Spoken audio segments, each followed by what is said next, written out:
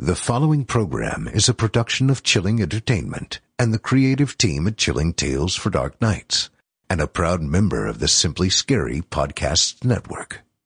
Visit simplyscarypodcast.com to learn more about this and our other weekly storytelling programs, and become a patron today to show your support and get instant access to our extensive archive of downloadable ad-free tales of terror. Thank you for listening, and enjoy the show. The following program is intended for mature audiences and may contain strong language, adult themes, and content of a violent and sexual nature which may not be appropriate for everyone.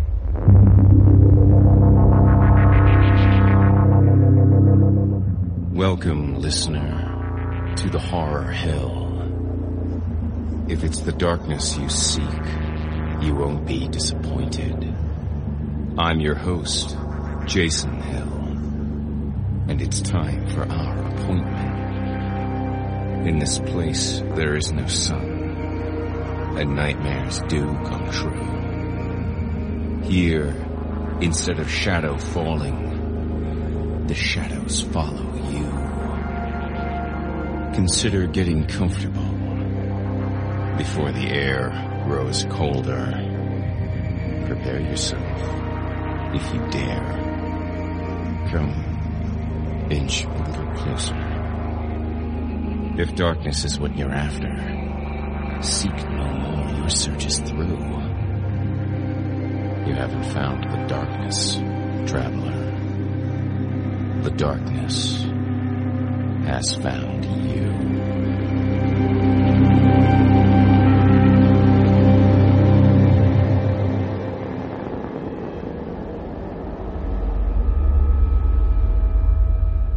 We have two stories for you this evening. Our first, a tale of mind over matter. So relax, close your eyes, listen closely. I give you The Day Hypnotism Died by Kevin David Anderson. I didn't believe in them. Most people don't. We chalk it up to mentalist bunk, sleight of hand for the unconscious, only effective on the weak or feeble-minded. But disbelief can dissolve in the span of a moment when evidence to the contrary rips your friends away in a cacophony of blood and screaming. This is about just such a moment. One in which I met the greatest living hypnotist in the world. It was also the moment that I lost 3 good friends. For reasons that I still don't understand. I'm not sure anyone does. So, Runt, what's this great idea you have? I had said, as the evening began, the 4 of us strolling toward the boardwalk. We were 4 nerdy, dateless high school seniors looking for action. Or as close as we could get to it. Stop calling me that, James, the smallest of us said, pushing up his glasses. Russell slapped a beefy hand on my back, and I felt his enormous girth and the friendly thump. Yeah, Craig, stop calling Runt that. He chuckled, always laughing at his own comments, thinking himself to be the next whatever. James stopped and turned around, glaring. Look, I hate it when Coach Hansen calls me that, and I sure as hell don't like it when my friends do it. James had been called Runt since before I met him, so it was always a little surprising when he got pissed about it. Sorry, I said, gesturing to myself, shrugging. I'm an ass, James continued, glaring, his face turning pink. Sorry, I repeated. No, seriously. Sighing, I took a step toward him, holding my arms wide. Hug. A smile moved over James's face. Why don't you just go blow an orc? I heard Russell and Alan laugh as I dropped my arms. Alan, taller than all of us, stepped forward. Okay, now that you ladies have bared your feelings, He looked at James. What's this great idea? James reached into his back pocket, producing a flyer. It looked old, like some pirate's treasure map. Charred edges and faded black ink. It was all for show, but it was still intriguing. He held it out so we could all read it. One night only. The greatest hypnotist in the world. South end of the Fun Zone. The Fun Zone? I said. James met my eyes. I forgot you're a noob. It's this carnival that comes to the boardwalk every spring break, Russell said. I nodded. Is it any good? No, James said. Mostly kiddie crap, but this hypnotist thing sounds like just a place for hip guys like us to make an appearance. I smiled. If we were hip, we'd probably have dates.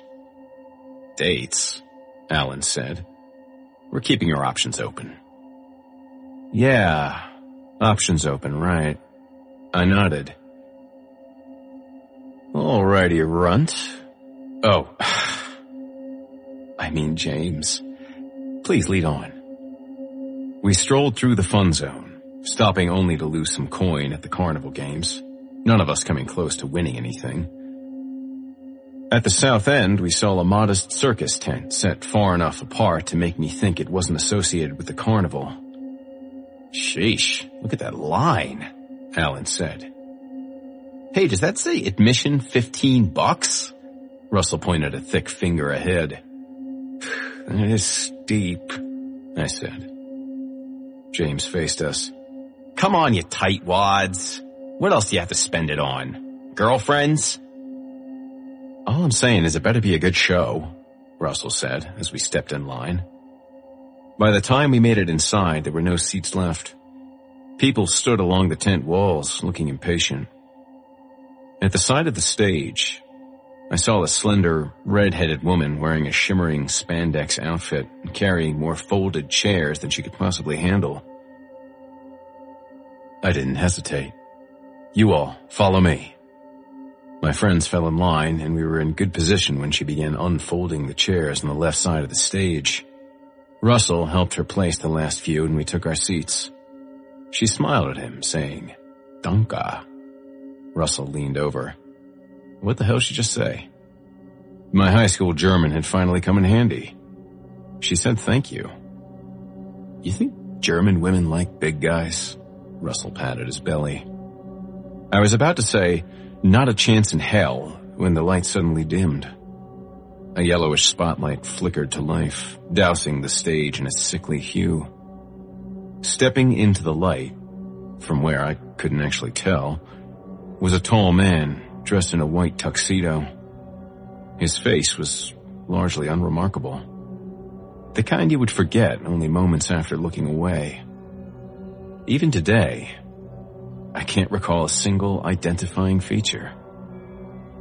The only thing that lingers with me is that he seemed wrong for the moment. I got the sense that he shouldn't really be there. Not with us, anyway. Like a Anne Rice character, he seemed like someone merely passing through this century. Without a word or facial expression, the man began to conduct a symphony of magic tricks.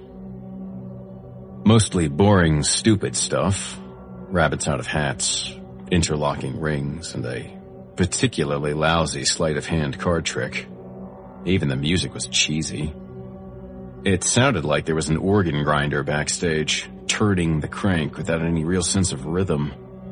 I half expected a monkey in a fez and matching vest to start working the crowd for pocket change. After each trick, there was some polite applause, but most just groaned. Yo, dude, if this shit keeps up, I'm gonna murder Runt, Russell whispered in my ear. Right after we get our money back, I said.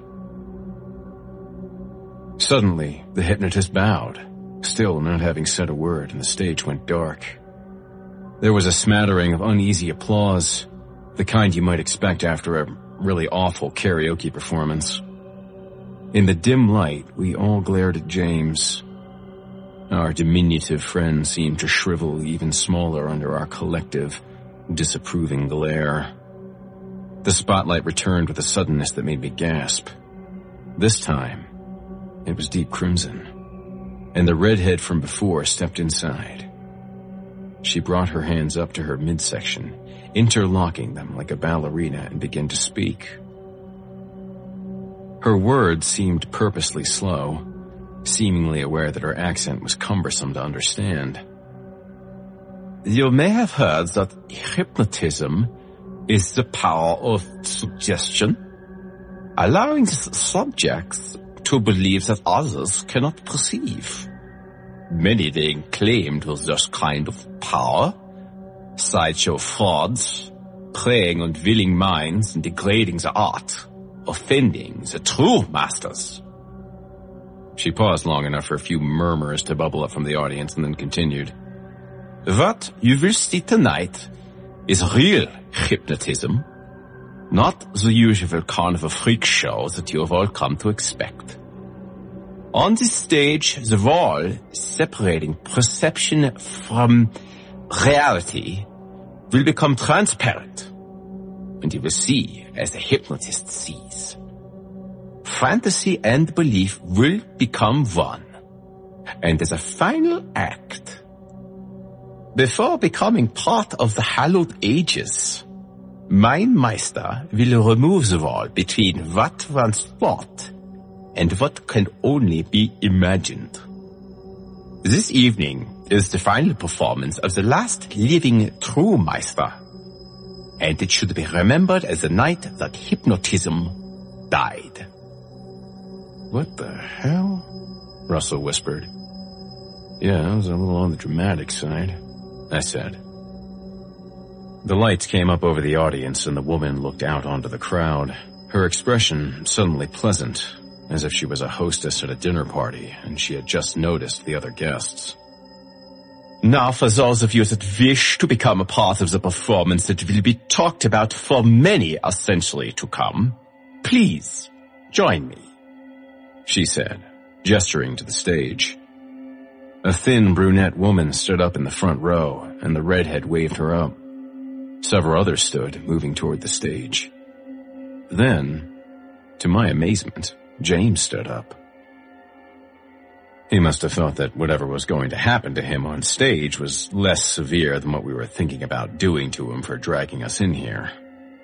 And then Russell stood up, his wide hips bumping my shoulder. Dude, what are you doing? I said. Russell shrugged. Just thought I'd get a closer look at the hypnotist's assistant. Our two friends walked up on stage as Alan and I stared at each other across two empty chairs. He tilted his head. You chicken or something? I narrowed my eyes.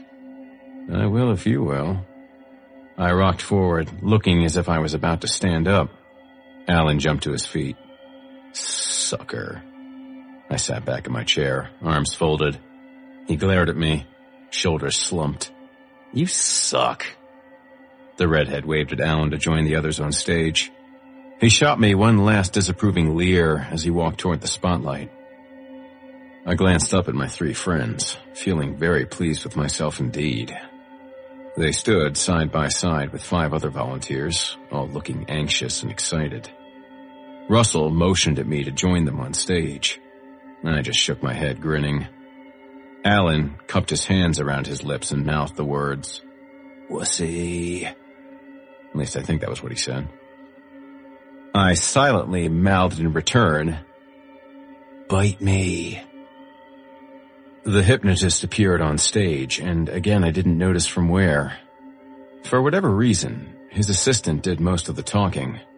She asked the volunteers to focus on the hypnotist's index finger, which he raised and held out at arm's length. Without a word, he lowered and raised it over and over again. He did this for at least a full minute, and I could feel the crowd growing restless. The thin brunette even started to giggle, but the redhead assistant gave her a harsh glare and she immediately stopped. After another grueling minute of this, the hypnotist lowered his hand, and as his hand descended, so did the eyelids of the volunteers. All of them. By the time the man's hand was at his side, my friends' heads were all slumped onto one shoulder. My jaw dropped. There were chortles from the crowd. Not the type spawned from a humorous situation, but the kind emitted from a large group of people that are collectively a bit unsure how to react. The redhead looked out over the crowd, holding a finger to her smiling lips. "They sleep now." Her voice was an intense whisper. No shit. I shifted in my seat. Excitement, concern, fear, anticipation, all coursing through my body at once. I was already imagining telling the story to everyone I knew, even though the people I knew and would most likely tell were all up on stage. The hypnotist turned to face the crowd, making a brief gesture, like a man tipping his hat to an elegant lady he chances on the street. Then, with the commanding presence of a conductor, he turned his face to his subjects, instruments ready to be played. He snapped his fingers and the volunteers all awoke, their eyelids fluttering like window shades. Laughter rose from the crowd as the volunteers yawned. Some even stretched as if waking up from a long sleep. Alan looked at me, yawning. He shrugged his shoulders as if to say, "What just happened?" I just returned with a grin, nodding. The crowd quieted and my attention again fell upon the hypnotist. With poised strides, he moved over to the right of the stage, standing in front of a volunteer furthest in line from my friends. The volunteer, a man in his mid-40s, smiled as the hypnotist gazed into his eyes. I could tell the man was very uncomfortable with this. He seemed to arc backward, like a weed bending in a strong wind. The hypnotist moved in, their noses coming close to touching. He stayed there for a moment, a voyeur peeking into a window. The volunteer gazed back, his eyes never blinking.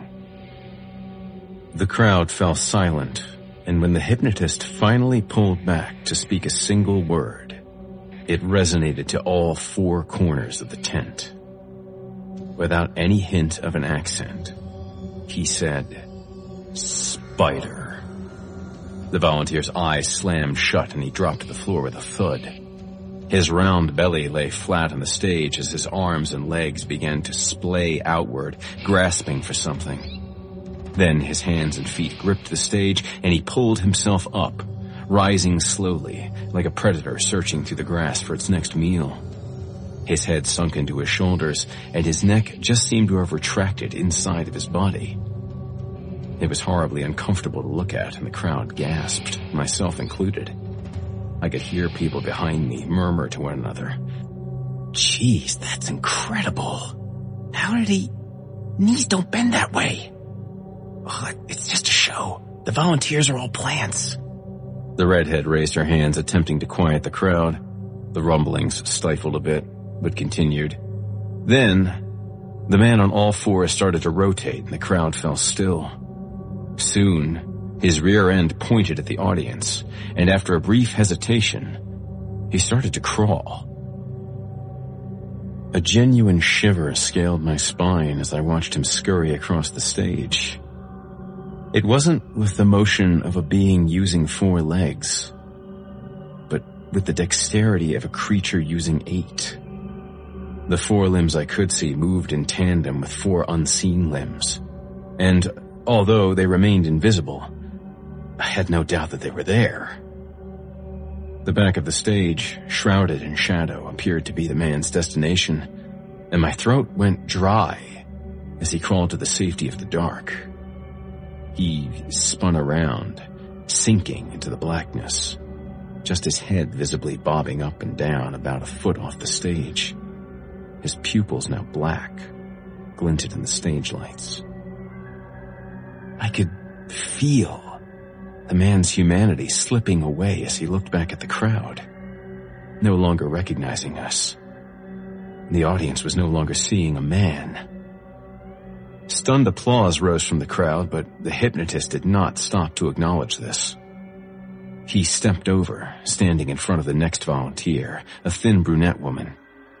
After a similar preamble, the hypnotist said, "Chicken." The woman's eyes fell shut and she hunched slightly. When they opened, her head started darting forward, her arms curled up on her sides, flapping. The hypnotist removed a handful of chicken feet from his pocket, holding it out in front of her. The woman's head darted forward, pecking at the pile in his hand. The crowd again broke out into reserved applause. The hypnotist let the feed fall to the floor, and he slapped his hands together. The woman fell to her knees, pecking at the food on the stage, as the hypnotist took a moment to glance back at the crowd. Although there was no expression on his face, I got the distinct impression that he despised us. Maybe it was in his eyes. But in that brief moment, I felt absolute loathing coming off of him. He turned to the next volunteer as his assistant brought out a large wicker basket. The assistant gestured for the volunteer to step into it, which he did, smiling strangely, as if it were something he did every day. The hypnotist peered into the man's eyes and said, "King Cobra." The volunteer dropped into the basket, disappearing from view. A moment later, he began to rise, but not as a man would stand up. It was more like a snake, ascending to the tune of a snake charmer. The hypnotist took a noticeable quick step backwards, as if he wanted to stay out of striking range. There was some applause, lacking enthusiasm and growing more uneasy. My own hands lay still in my lap, unable to move. The hypnotist gave a nod to his assistant. She stepped behind the basket, its lid in her hand, and raised it over the volunteer's head. In a quick motion, she pushed the lid down, forcing the volunteer back into the basket. She wedged it in tight, then glanced at the hypnotist, who had already moved on. The next volunteer became a weasel, who immediately arched his body into an unsavory position and began grooming a very long tail, seen only by himself. The hypnotist next did this thing with a petite woman who, believing herself a gazelle, leapt off the stage, bounded down the main aisle and out the entrance. A man in the crowd, a husband or boyfriend, jumped to his feet and ran out, calling after her. I looked up at my friends, who all waited patiently, as if standing in line at a public restroom. I waved at them, getting their attention. They looked down at me, perplexed, seemingly unaware of the other volunteers' metamorphosis. I motioned them to get off the stage, and before I knew it, I was on my feet, heart pounding, my gestures growing frantic and fearful. Popcorn hit me in the back, and I heard someone say, "Sit down!" Another volley of popcorn and something sticky hit my head. So, I slowly lowered back into my seat. The hypnotist stood in front of Alan, looking him up and down. He gazed into my friend's eyes and said, "Monkey." Alan, suddenly, dropped into a squatted position, his legs tucking under his body, shrinking. He rocked forward on his knuckles, and his tongue shot out over his lips. The hypnotist patted him on the head, then pointed to a thick wooded post that held up the tent's roof. Alan, furrowing a simian brow, then jumped off the stage, his butt inches above the ground. When he reached the post, he leapt up and his sandals fell off his feet. I held my breath as I watched him climb the pole like someone positively born to it. When he neared the ceiling, he stopped, looking down. The hypnotist produced a banana from his pocket and threw it up. Alan, and I swear to God, caught it with his foot. His goddamn foot. I could hear the audience applauding, but it was like distant background noise. The soundtrack to a movie I wish I wasn't watching. The hypnotist turned to Russell. My friend's huge frame towered over the hypnotist, but it cast no illusion about who was in control. The hypnotist leaned forward and said, "Mouse." Russell dropped to the floor. I could feel the thud reverberate under my chair. His near 300-pound body seemed to shrivel, limbs retracting, fingers curling into paws. He looked at me with no recognition, nose twitching with unseen whiskers. Russell's beady eyes scanned the crowd, and it looked as if he were about to run. But just then, the assistant placed a large, clear plastic bowl face down on top of Russell's head, and Russell froze. Laughter began to dribble up from the audience as we started to realize Russell believed himself trapped inside the bowl. Russell sniffed at the wall of his prison as the crowd clapped. The hypnotist stepped in front of James, gazing deep. James cocked his head a little, as if he might be in pain, but then straightened. "I think I know what a runt like you wants to be," the hypnotist said. It was the only sentence I heard him say. He took several steps back, giving James a large berth, and he said, "Elephant." James's head slumped forward, as if the weight of a trunk pulled it down, and he landed on all fours. The stage shook, and I could hear wood cracking. He thrashed his head from side to side, and I felt a breeze, almost as if a large set of ears were moving the air like enormous fans. James raised his head upward and bellowed so loud I had to cover my ears. The crowd went silent. Near James's feet, the woman, believing herself a chicken, pecked at the seeds on the stage. James stepped back, looking irritated, and brought his head up high again. I thought he was going to make that awful, inhuman sound, but in the soft tent light filtering through the dust that wafted up from the stage, I saw an outline extending from James's face. Like an apparition, it hung there, thick, long, ghostly. Although I immediately recognized what it was, I still didn't believe it. It was a trunk. An elephant's trunk. James swung it downward in a horrific arc, putting his whole head and upper body into the motion. It caught the woman pecking at the stage across the midsection, lifting her up and hurling her into the air. She crashed into the back curtain, causing the man, now Spider, to scurry out of the darkness. I could hear screams behind me as I looked at the broken woman lying at the back of the stage. She wasn't moving. My eye caught the hypnotist as he stepped over to Russell, who was still trapped inside a bowl. People were knocking into me, toppling chairs, and I struggled to stay where I was. The hypnotist placed a hand on the top of the bowl on Russell's head and drummed his fingers. He looked out at the pandemonium, and I saw it again. That look of absolute contempt in his eyes. With a quick movement, he lifted the bowl, and Russell wasted no time. He darted forward, nose twitching, beady eyes scanning back and forth. Then, he seemed to catch sight of the man who believed himself a weasel, and he froze. The weasel met the rodent's gaze and began to pounce. Russell retreated back towards James, the weasel in fast pursuit. The two began running around James in wide circles. James was getting upset and started rising up on his hind legs and stomping his front feet down, shaking the stage.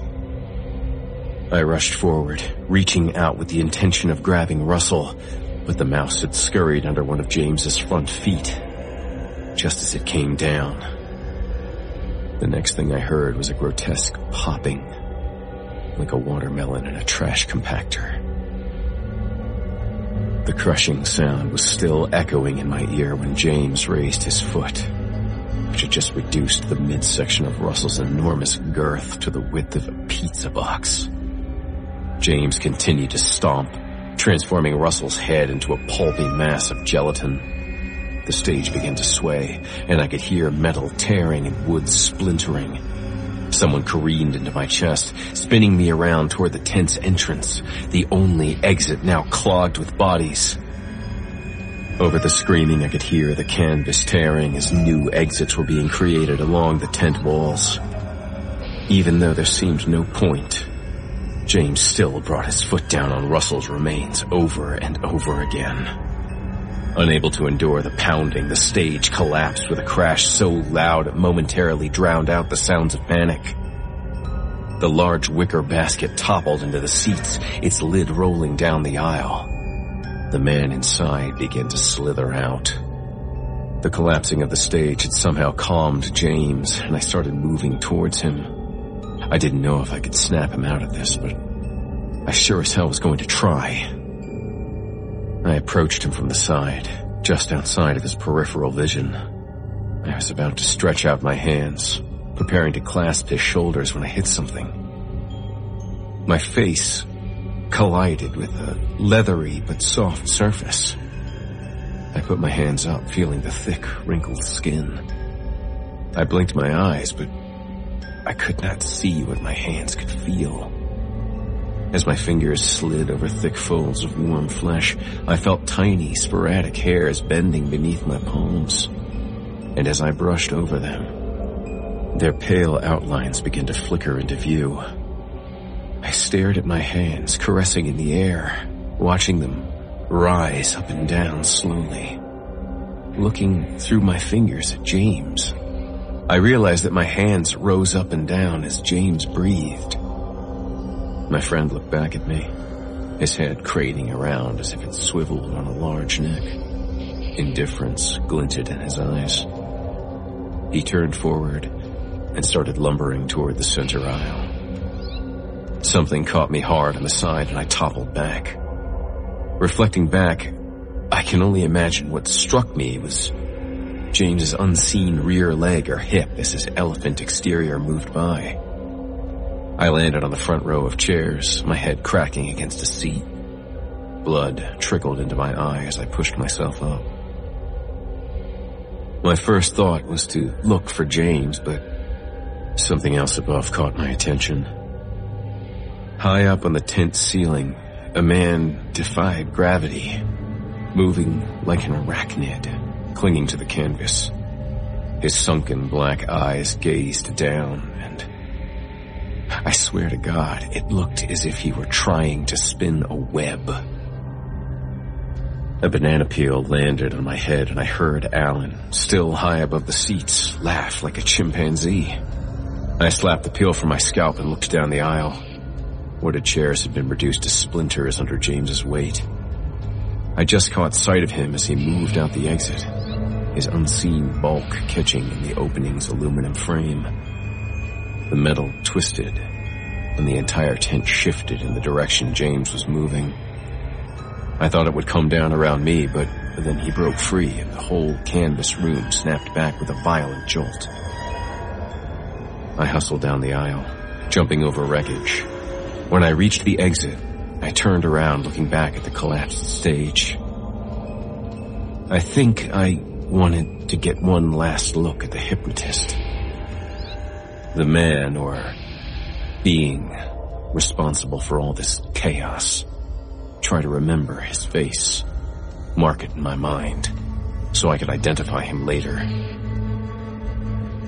But he and his assistant were gone.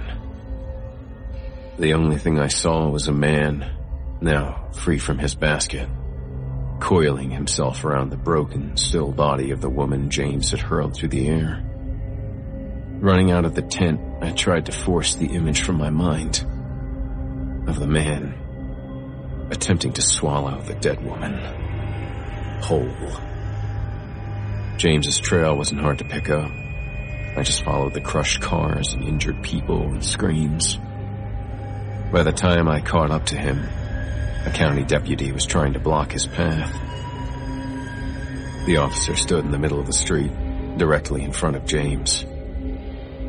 People who had seen the destruction were yelling at him to move, but the young deputy stood his ground. "Get out of the way!" I screamed, running just behind James. I waved my arms to the side. "Please, just move!" The officer must have thought he was dealing with a drunk, but at the last second, he must have seen something because he went for his gun. The muzzle had just cleared the holster when James hit him. The deputy slammed to the ground, and I cringed at that familiar popping sound. He managed to scream, but it was instantly muffled as a large foot crushed the deputy's head. I tried not to look as I stepped by, but my peripheral caught one of the man's legs, still twitching, glistening crimson in the downward glow of a street lamp. I followed my friend for several blocks, watching him careen into parked cars like a cornered animal. He seemed disoriented, frightened, but he never stopped moving. I tried talking to him, but there just wasn't enough human there to hear me. We both turned a corner and I saw a barricade of black and whites blocking our path. I could tell by the amount of weapons drawn that the cops were not interested in apprehending James. That boat had sailed when they lost one of their own. When he noticed the police line, James slowed for a few steps and then charged. I felt bullets cut through the air over my head before I heard them. I dropped to the ground, covering my face. When I finally looked up, James was on his knees, shots still tearing into him. I thought they would stop shooting after James lay still on the pavement, but it kept on for a while until a burly voice finally yelled, "Cease fire!" I envisioned myself running over to James, holding him in my arms to hear his final words like they do in the movies, but when I started to get up, the same burly voice yelled, "Don't move, asshole! Put your hands out where we can see them!"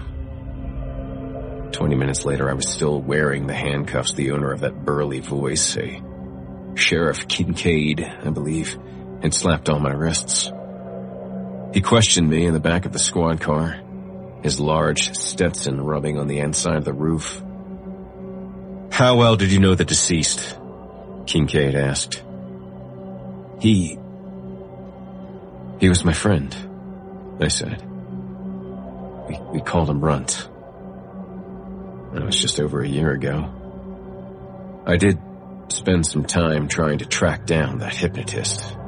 So did Sheriff Kincaid and a few private detectives hired by relatives of the 9 confirmed victims from that night. At least 3 others are still missing. From their pictures in the paper, I recognize them as other volunteers. And after all this time, I'm pretty sure their families, at least if they knew what I knew, would prefer that they stay missing.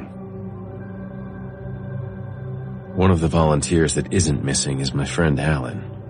And I'm ashamed to admit it, but I can't bring myself to visit him anymore. He's been a resident of the Riverdale County Mental Institute since that night. I stopped driving up to see him shortly after hair started to sprout all over his body. Sheriff Kincaid said he looks like something stepped out of Planet of the Apes. Alan shares a floor at the sanitarium with a teenager who hunts rodents with the cunning of a weasel, and a woman that leaps like a gazelle. I don't think the hypnotist's final performance will ever fade into the past for me. My nightmares keep it in the forefront of my mind, and every animal I see in the wake of day always has some human feature that makes me wonder.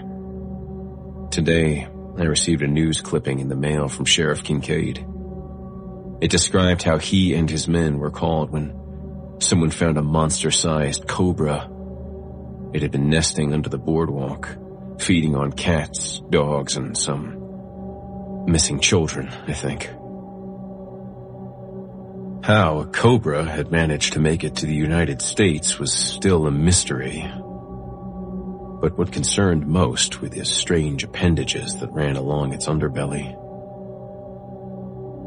They were reported to resemble human fingers.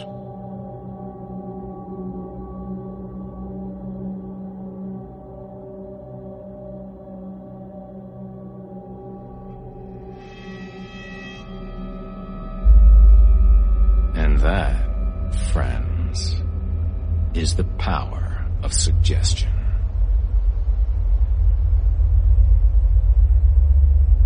Our second story tonight comes to us across the airwaves from a dark and distant past. A time when the monsters in the night were very, very real. I give you The Voice on the Radio, written by H.K. Reyes. Happy birthday, kiddo! I looked at the huge, ugly, electronic monstrosity sitting in front of me, and I knew that the old man had finally gone senile. Wow, Grandpa, I said. I don't know what to say. Thanks so much for this great thing. The old man stamped his foot on the floor, almost kicking loose his fuzzy slipper. God damn it, don't they teach you little bastards anything these days? It's a ham radio, kiddo. Just look at her. Ain't she a beaut? I picked up the big, bulky piece of equipment. It looked like a VCR had mated with a car stereo and then given birth in a dumpster full of calculators. Oh, She's something all right, I said. I used to have one of those when I was your age. Oh, wow, radios are only that old, eh? Shut up, wise ass. He rubbed his bony hands together with childlike glee. I tells you, kiddo, I used to have all kinds of fun with machines like these. Come home from school, hop on, get the frequency tuned to the sweet spot, and all of a sudden, you're online with folks from across the state. Oh, hell, across the country even. And they're real conversations. None of this emoji-ing or Facebook liking or snap shooting. Oh, whatever the hell it is you kids are up to. Hey, I happen to like snap shooting, he continued. Unfortunately, these days, you're not allowed to get in the air without a license because of the goddamn government. But I'll let you use my old license and call sign. So long as you promise never to say anything embarrassing on there. Whiskey Delta 79 Echo's got a reputation to uphold. Oh, I know, I said. Everyone's always amazed when I tell them I'm Whiskey Delta Tanger Ray whatever's grandson. They're starstruck even. Smart ass, he grumbled. Your mother should have put you in military school when you had the chance. Here, give me a hand setting it up. He plugged a thing into a thing, pressed some other thing, and adjusted a thing on the front panel. The radio had more buttons than an old-timey switchboard, and he lost me pretty soon after. Now this is how you turn it on. But pretty soon he was on the air, scanning the frequencies for other ham broadcasters. This is Whiskey Delta 79 Echo, he said into the microphone, throwing giddy sideways glances in my direction. Here in Chester, calling, CQ. Is anyone out there? A raspy, gruff voice came on the line. This is X-Ray Alpha 77 Zulu here in Fairview. I hear you loud and clear, buddy. The old man beamed. He grabbed my wrist to pull me close to the microphone. Copy that. I'm here with my grandson, giving him his first ham lesson. Well, say hello, kiddo. Hello, kiddo, I said into the mic. Grandpa huffed. He's a goddamn wise ass, but he's a good kid, he said. You're popping his ham cherry, eh? Ha, ha, ha, ha, ha, the voice said, which made me feel a little sick. That's great. Kids today spend too much time on the goddamn internet. Not enough time learning how to master real communication. Let me tell you, when the big one comes and the electricity goes down, they'll all wish they had a reliable ham with them. That's right, Grandpa nodded. That's goddamn right. The gruff voice got a little louder. And the big one is coming. I can promise you that. With the way things are going, with all these goddamn foreigners coming into the country, it's only a matter of time before one of them ends up being a terrorist and kicks it all off. Grandpa slapped his hand on his knee. Doggone it, finally somebody with a little bit of sense. I felt a sick, sinking feeling in my gut. Grandpa, I said. The gruff voice rose in pitch, nearly trembling with excitement. Let me tell you, everything's going to go to hell in a handbasket if we can't do something about all the goddamn Muslims flooding into this country. I switched the radio off. Grandpa looked up at me, confused and irritated. What the hell'd you do that for? He said. That conversation was just about to get interesting. I wanted to tell him to fuck off back to the 1950s and take his stupid radio with him. But instead, I just took a deep breath and said, Grandpa, thank you so much for the present. Why don't we get some dinner? IHOP should give me free pancakes for my birthday. The twinkle came back into his eye. Now you're talking, kiddo. After dinner, I swung by my friend Samir's place to play some Battlefield. When I came home and turned in early. Happy birthday to me, I thought. Ooh. Whatever. I have a bad habit of drinking too much soda before bed, and even though I was tired, I couldn't get to sleep. I fucked around on the internet for a little bit, cleared out all the happy birthday Facebook messages from relatives I never talked to. I was bored enough that I turned on the ham radio and started spinning the dial to see who was broadcasting. The country's falling apart because the goddamn globalists want to open up our borders to filthy foreigners and dilute our great heritage. Chemtrails are spewing out of the airplanes, dropping mind-controlling chemicals into the atmosphere to keep y'all docile and control. Maybe now that we got a real man in the White House and give those PC cucks in the liberal news media the ass-kicking they deserve. What the fuck? I whispered to myself. I turned the radio off. I made a mental note to box it up and shove it in the back of my closet the next day. I rolled over, closed my eyes, and finally started to doze off. I was just on the verge of sleep when I heard it. At first, I thought I was dreaming. I heard what sounded like a soft, gentle moan, droning like a cold wind and slowly rising in pitch. The sound sharpened until it became like a faint voice, calling across a great distance. A voice that seemed to echo from all directions.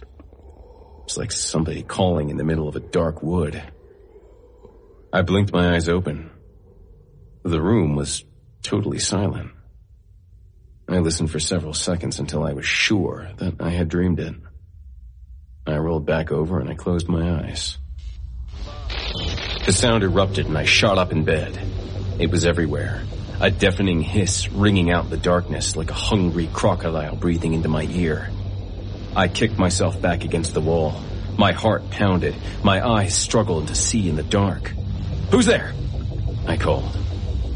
I realized the sound was coming from the radio. I flipped on the light. The radio was still off, and the display was totally dark. But the horrible, static hiss was coming from the speakers, an ugly sound crashing in waves.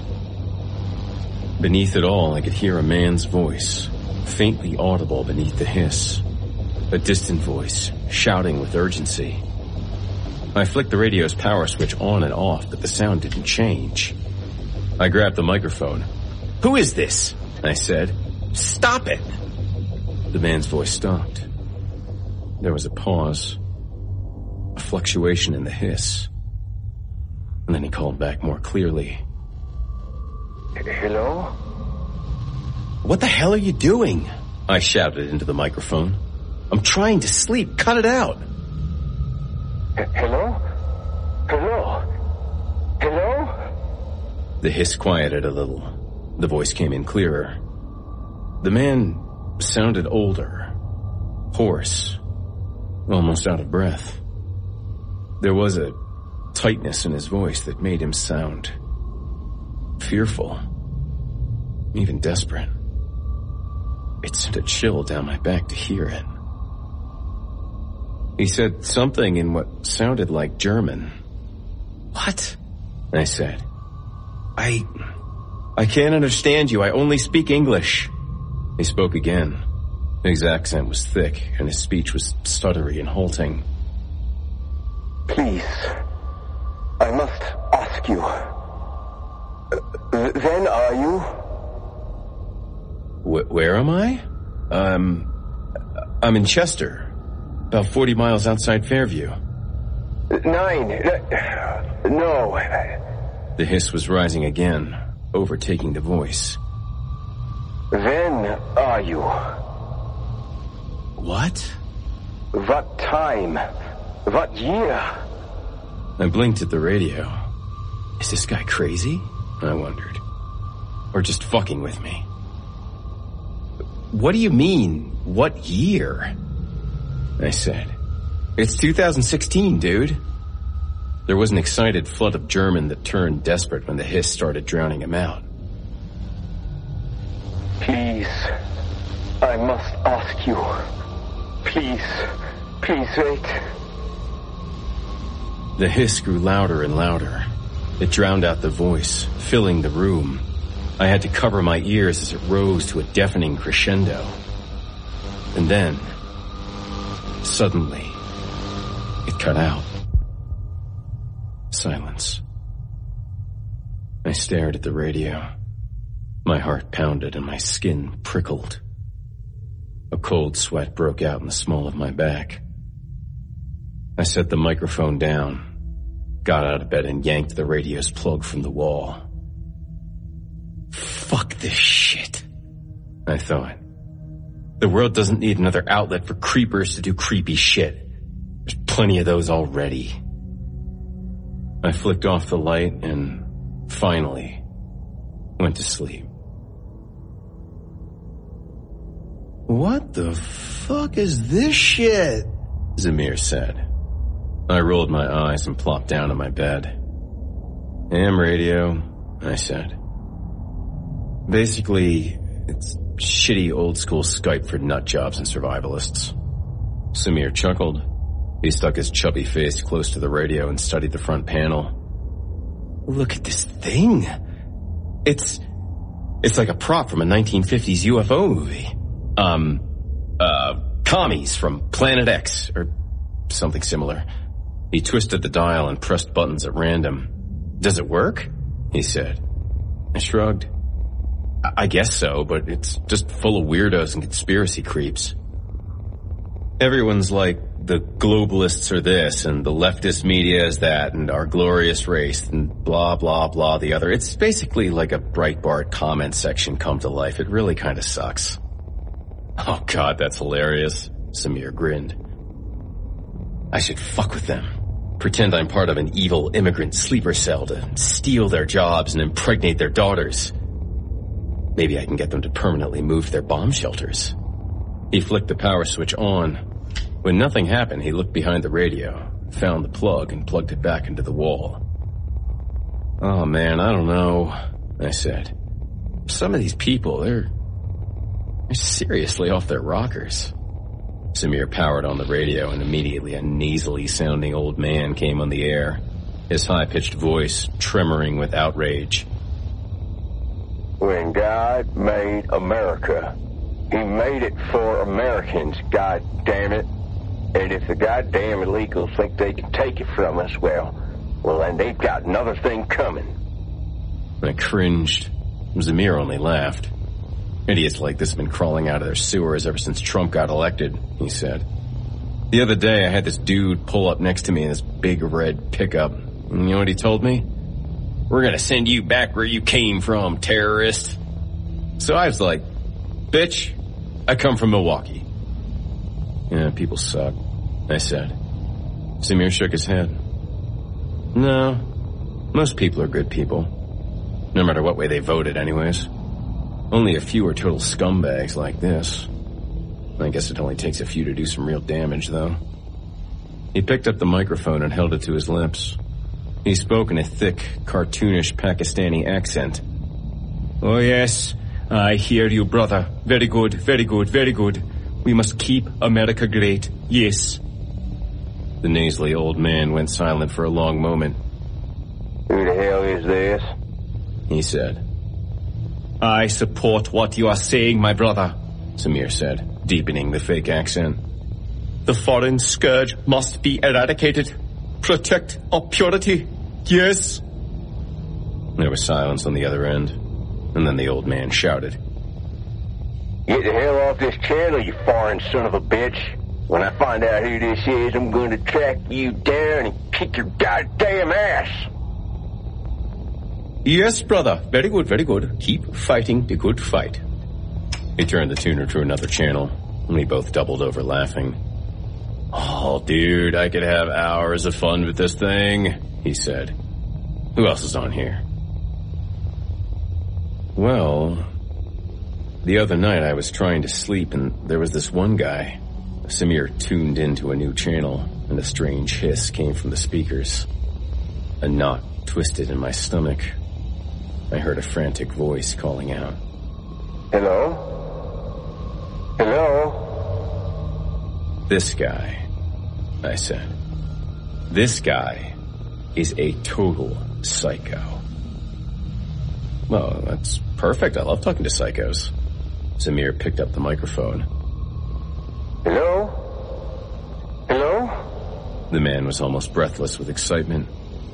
Please, do not go. I have performed many fixes to the machine. Transmission is very much better, yeah? Samir giggled to himself. Now we've got a jolly old German on here. Oh my God, I've got to get me one of these stupid radios. He spoke into the microphone. Ja, sehr gut, mein Herr. Excellent sound. Bravo. Sprechen Sie Deutsch? Ja, ein bisschen, Samir said. I gave him a look, and he said, What, I've had a few semesters. I get the gist of it. They spoke a few sentences back and forth in German. What are you saying? I asked. Samir sat back and shook his head. Well, this guy's a piece of work, all right. I asked him where he's located, and he said, Long ago. Many years in your past. Well, when I talked to him, he wanted to know what year it was. That's brilliant. He gets on here, pretends to be a time traveler to troll the survivalists. Probably puts the recordings up on YouTube to make fun of them, too. All right, well, ask him how he's communicating from the past. Samir spoke into the microphone. There was an excited flood of German from the other end. What's he saying? I asked. I have no fucking idea. I thought you said you spoke German. No, I said I got the gist of it. If he was describing the animals he was seeing on a safari, I could maybe follow him. But this, what he's talking about, like particle tunnels and chaotic duality waves and some crazy shit, I couldn't understand it even if I was fluent. The voice on the radio sighed slowly. He dropped into a low, tired whisper and said, Please, will you tell me about your world? Something in his tone sent a chill of unease into my gut. We should switch it off, I said. Samir's eyes widened. Why? He's fucking with us. So? He's doing a damn fine job of it. Samir smiled at me. I tried to smile back, but the anxiety in my stomach would not go away. Oh, man, I don't know. Something about this one just feels too weird. Samir scoffed. Come on, dude. I've never known you to walk away from a good joke. This is easily the most interesting conversation I've had in a while. even if he is trolling. I say, fuck it, let's play time travelers. So we told him about our future world. We described jet planes and self-driving cars, space stations, microchips.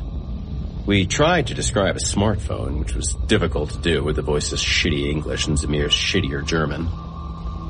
The man was fascinated by the internet, awestruck by the moon landing. He was greatly amused when we played some dubstep as an example of futuristic culture. Zamir did his best to describe VR headsets, settling on something like goggles of electricity and illusion.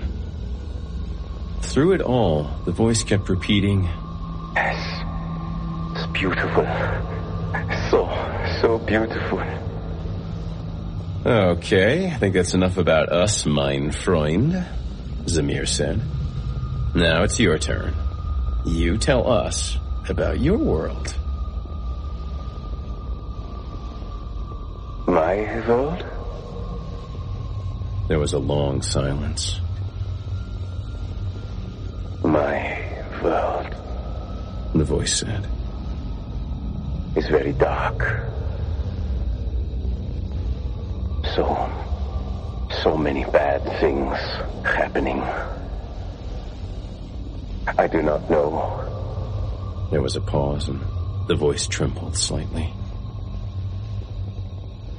I do not know how we will escape the shadow. This guy's a brilliant improviser, all right, Zamir said. Please, my friends, the voice said. I have one question, and it is very important. I must ask you. Zamir grinned. Well, sure, man, go ahead. The voice asked something in German. Zamir frowned. Suddenly, there was a sharp sound of breaking glass. The voice cried out in terror and gasped. "9! Other voices sounded out, angry men clamoring and shouting, a riotous crowd storming the room. There was a chaotic cacophony, glass shattering, wood splintering, footsteps running and stomping. Crazed voices shouted with rage, and there were loud wooden bangs, like furniture getting turned over. There were metallic shrieks and dull thuds, papers scattering and tearing. The hateful voices grew louder and louder.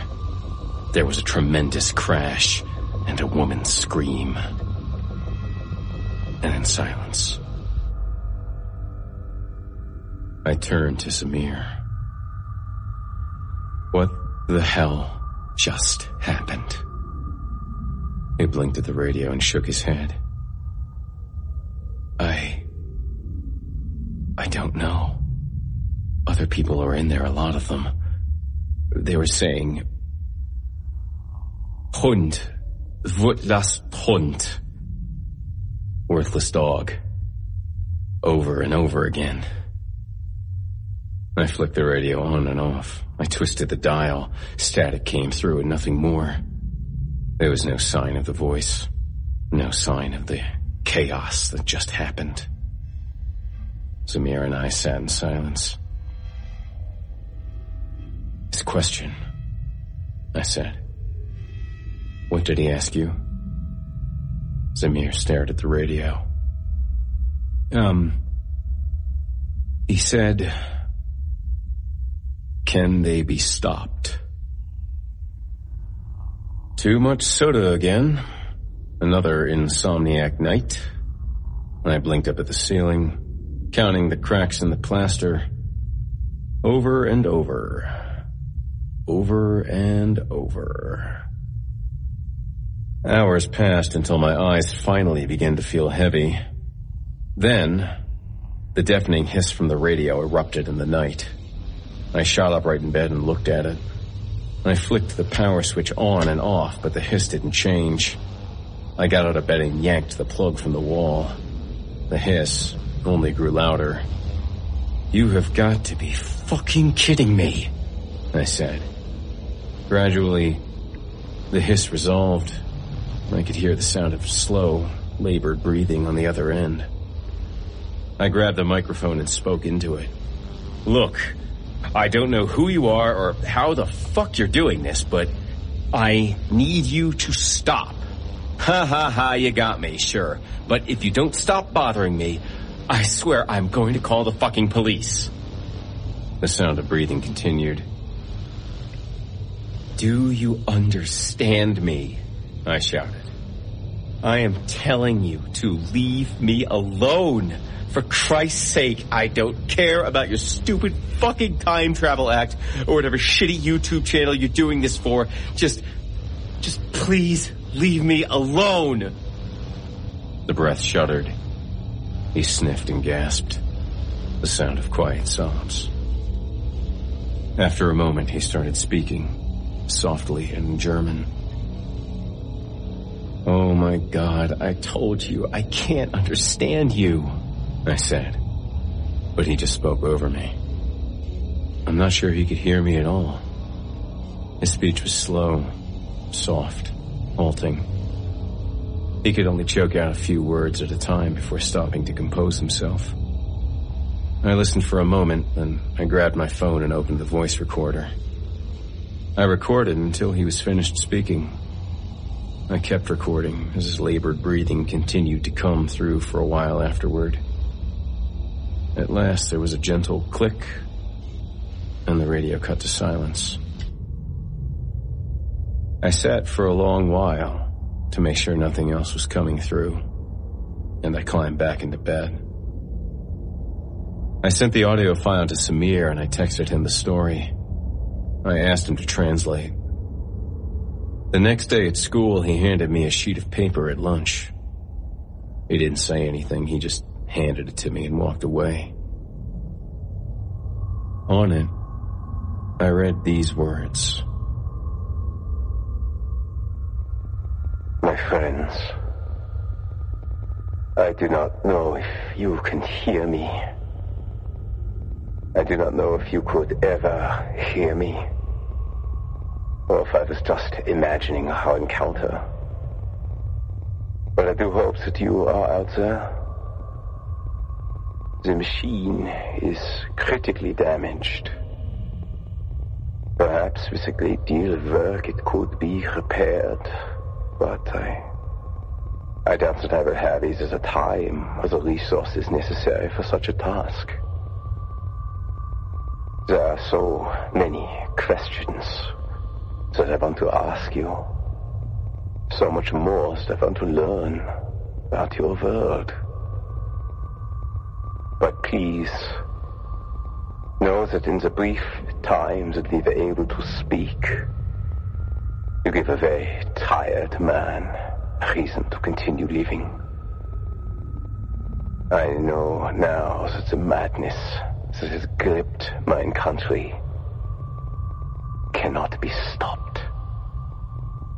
I tell my son to be strong. I tell him that if our people were strong enough to survive the flight from Egypt, that we are strong enough to withstand a few grunting apes in jackboots. But he knows that I am afraid too. We are marching forward into a terrible nightmare. And I do not know when it will end.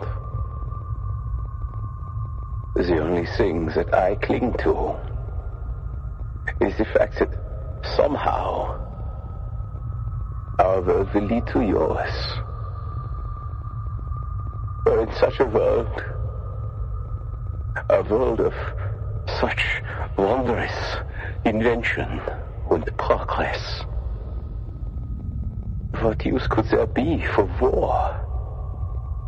What reason for oppression? What tolerance for injustice?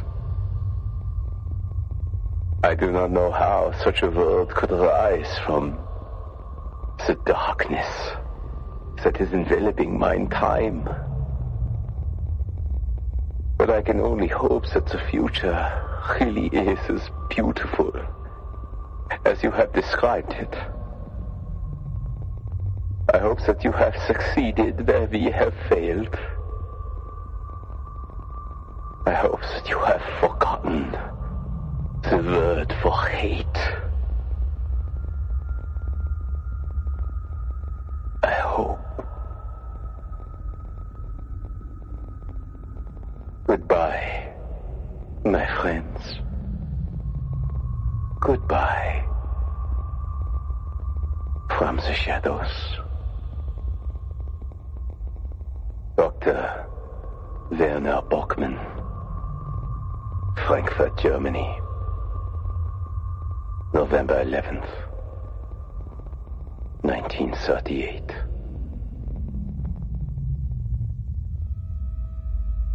A prank. That's all it was, of course, just someone with too much time on his hands, playing a big stupid joke. He's probably listening to the recordings and laughing at us right now. Just a prank. But I still keep the radio on at night. I'll switch it on as I'm laying in bed. Sometimes when I'm just about to drift off, I think that I can hear a distant voice calling out in the dark. A voice from the shadows, tiny and frail, yet so full of hope. And I'll sit up in bed and listen. I'll listen for a sound, a word. I'll listen for anything. But I never hear more. It's just my mind playing tricks on me, I guess. I don't sleep much anymore. Probably because I drink too much soda. Right? Right.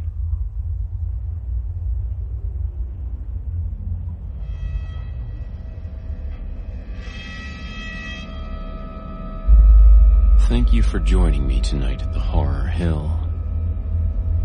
The Day Hypnotism Died was written by Kevin David Anderson. Many of Kevin David Anderson's short stories have appeared in podcasts like Pseudopod, The Drabblecast, and The Dunesteef. Anderson's novel, Night of the Living Trekkies from Quirk Books, earned positive reviews in the LA Times, The Washington Post, Fangoria, and received a starred review in Publishers Weekly. Anderson is an active member of the Horror Writers Association with a BA in Mass Communication and 15 years of award-winning marketing experience.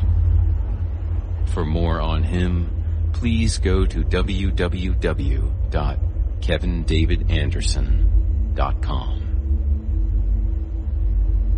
The Voice on the Radio was written by H.K. Reyes. H.K. Reyes is a horror and science fiction writer whose work has been featured in the wildly popular Reddit No Sleep forum, the acclaimed Chilling Tales for Dark Nights YouTube channel, and the award-winning No Sleep podcast. His story Operation Stingray was voted the best multi-part story of 2013 by the No Sleep community. Reyes is a graduate of New York University's Tisch School of the Arts, and he lives in Southeast Michigan. You can find out more about Reyes' work on his website, hkreyes.com. Thanks for listening. You've been listening to Horror Hill, a production of Chilling Entertainment and the creative team at Chilling Tales for Dark Nights, and a proud member of the Simply Scary Podcast Network. Visit simplyscarypodcast.com today to learn more about our network and our other amazing storytelling programs. Tonight's program was hosted and its featured stories performed by yours truly, Jason Hill. Additional performers have been featured when necessary to bring the tales to life.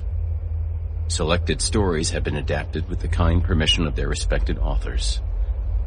Sound design, original music, and final mixing and mastering provided by Luke Hodgkinson under the guidance of executive producer and director Craig Groshek.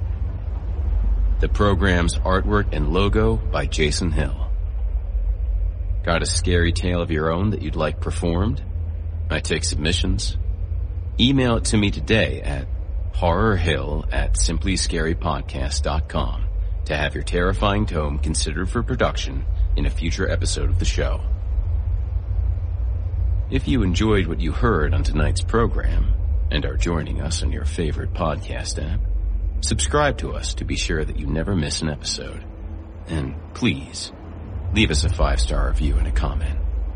Your feedback means a lot to me.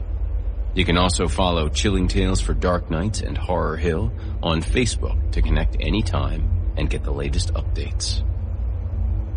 If you're listening on the Chilling Tales for Dark Nights YouTube channel, do us a favor and hit the subscribe button and the bell notification icon to get more spooky tales from me and the crew, and another episode of this program each and every Thursday. And don't forget to hit that thumbs up button too to tell us how we're doing. Oh, and if you could, please leave a kind word, or even a request. If you can never get enough spooky stories and can't wait until next week for more, and haven't already, be sure to check out Chilling Tales for Dark Nights on YouTube for more than 500 free audio horror stories, including more performance from yours truly, and consider supporting the team by becoming a patron. In addition to helping us out, you'll get exclusive access to our audio archive and ad-free downloads of all your favorite stories, including those you've heard on this program. As for me, I'll be back next Thursday with more frightening fiction to haunt your dreams. Until next time, this is Jason Hill. Good evening.